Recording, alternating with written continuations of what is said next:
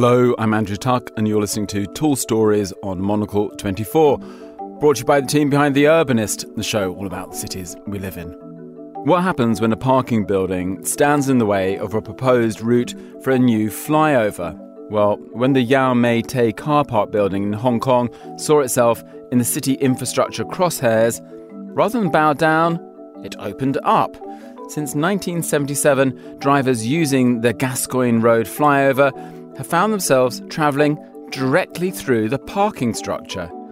With demolition planned in the near future for this unique feat of engineering, we enlisted Monocle's researcher in Hong Kong, Nina Milo, to tell us its story.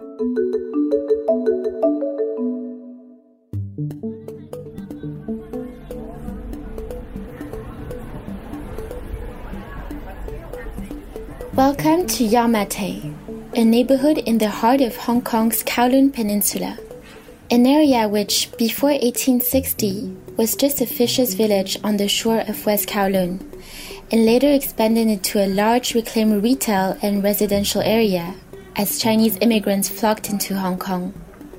Today, Yau Ma Tei is one of those neighborhoods teeming with people, buzzing traffic, hustling with all kinds of shops and restaurants stacked along the sides of Nathan Road.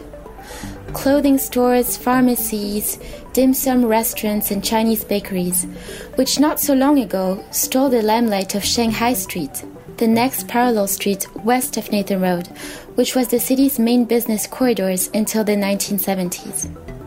Walking down Shanghai Street and passing by the neighborhood community garden, a curious scene will appear before your eyes. A highway flyover, rumbling with traffic, running right across a large, bulky building on the left side of the road. This is the Yau Ma Tei Car Park Building, a multi-story public parking built in 1957. The boxy building structure accommodates 770 car parking spaces and another 76 for motorcycles.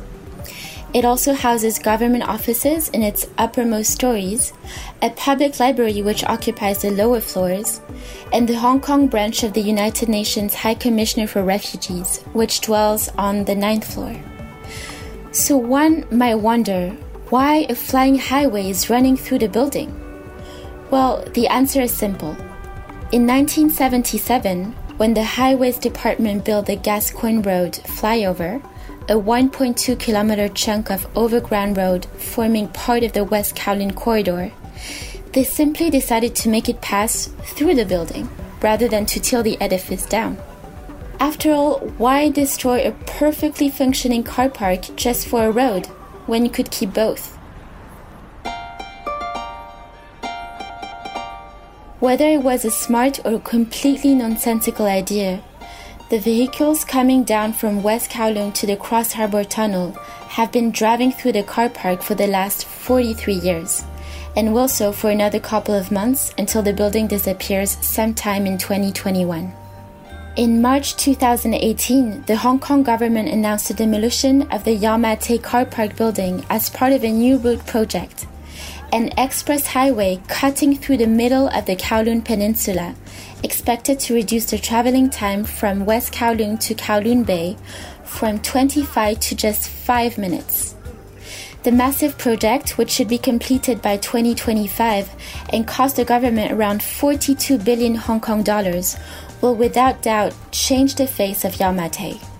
While the new route bypasses the old wing of the former Yau Ma Tei Police Station, one of Yau Ma Tei's landmarks and a Grade II historical building, it won't spare the Yau Ma Tei car park, which, despite its peculiarity, is not regarded as carrying enough historical importance to be preserved. The multi-story car park will shut in progressive phases during the fall before shutting down completely on January 1st of 2021.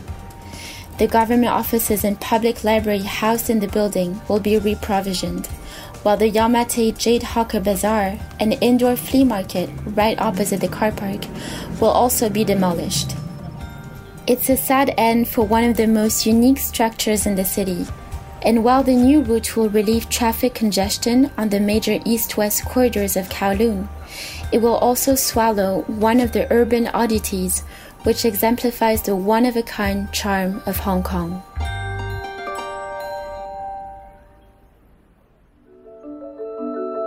You've been listening to Tall Stories, a Monocle 24 production. And our thanks to Nina Milo for today's episode. Remember to tune in on Thursday for the full 30-minute edition of The Urbanist. I'm Andrew Tuck. Goodbye, and thank you for listening, City Lovers.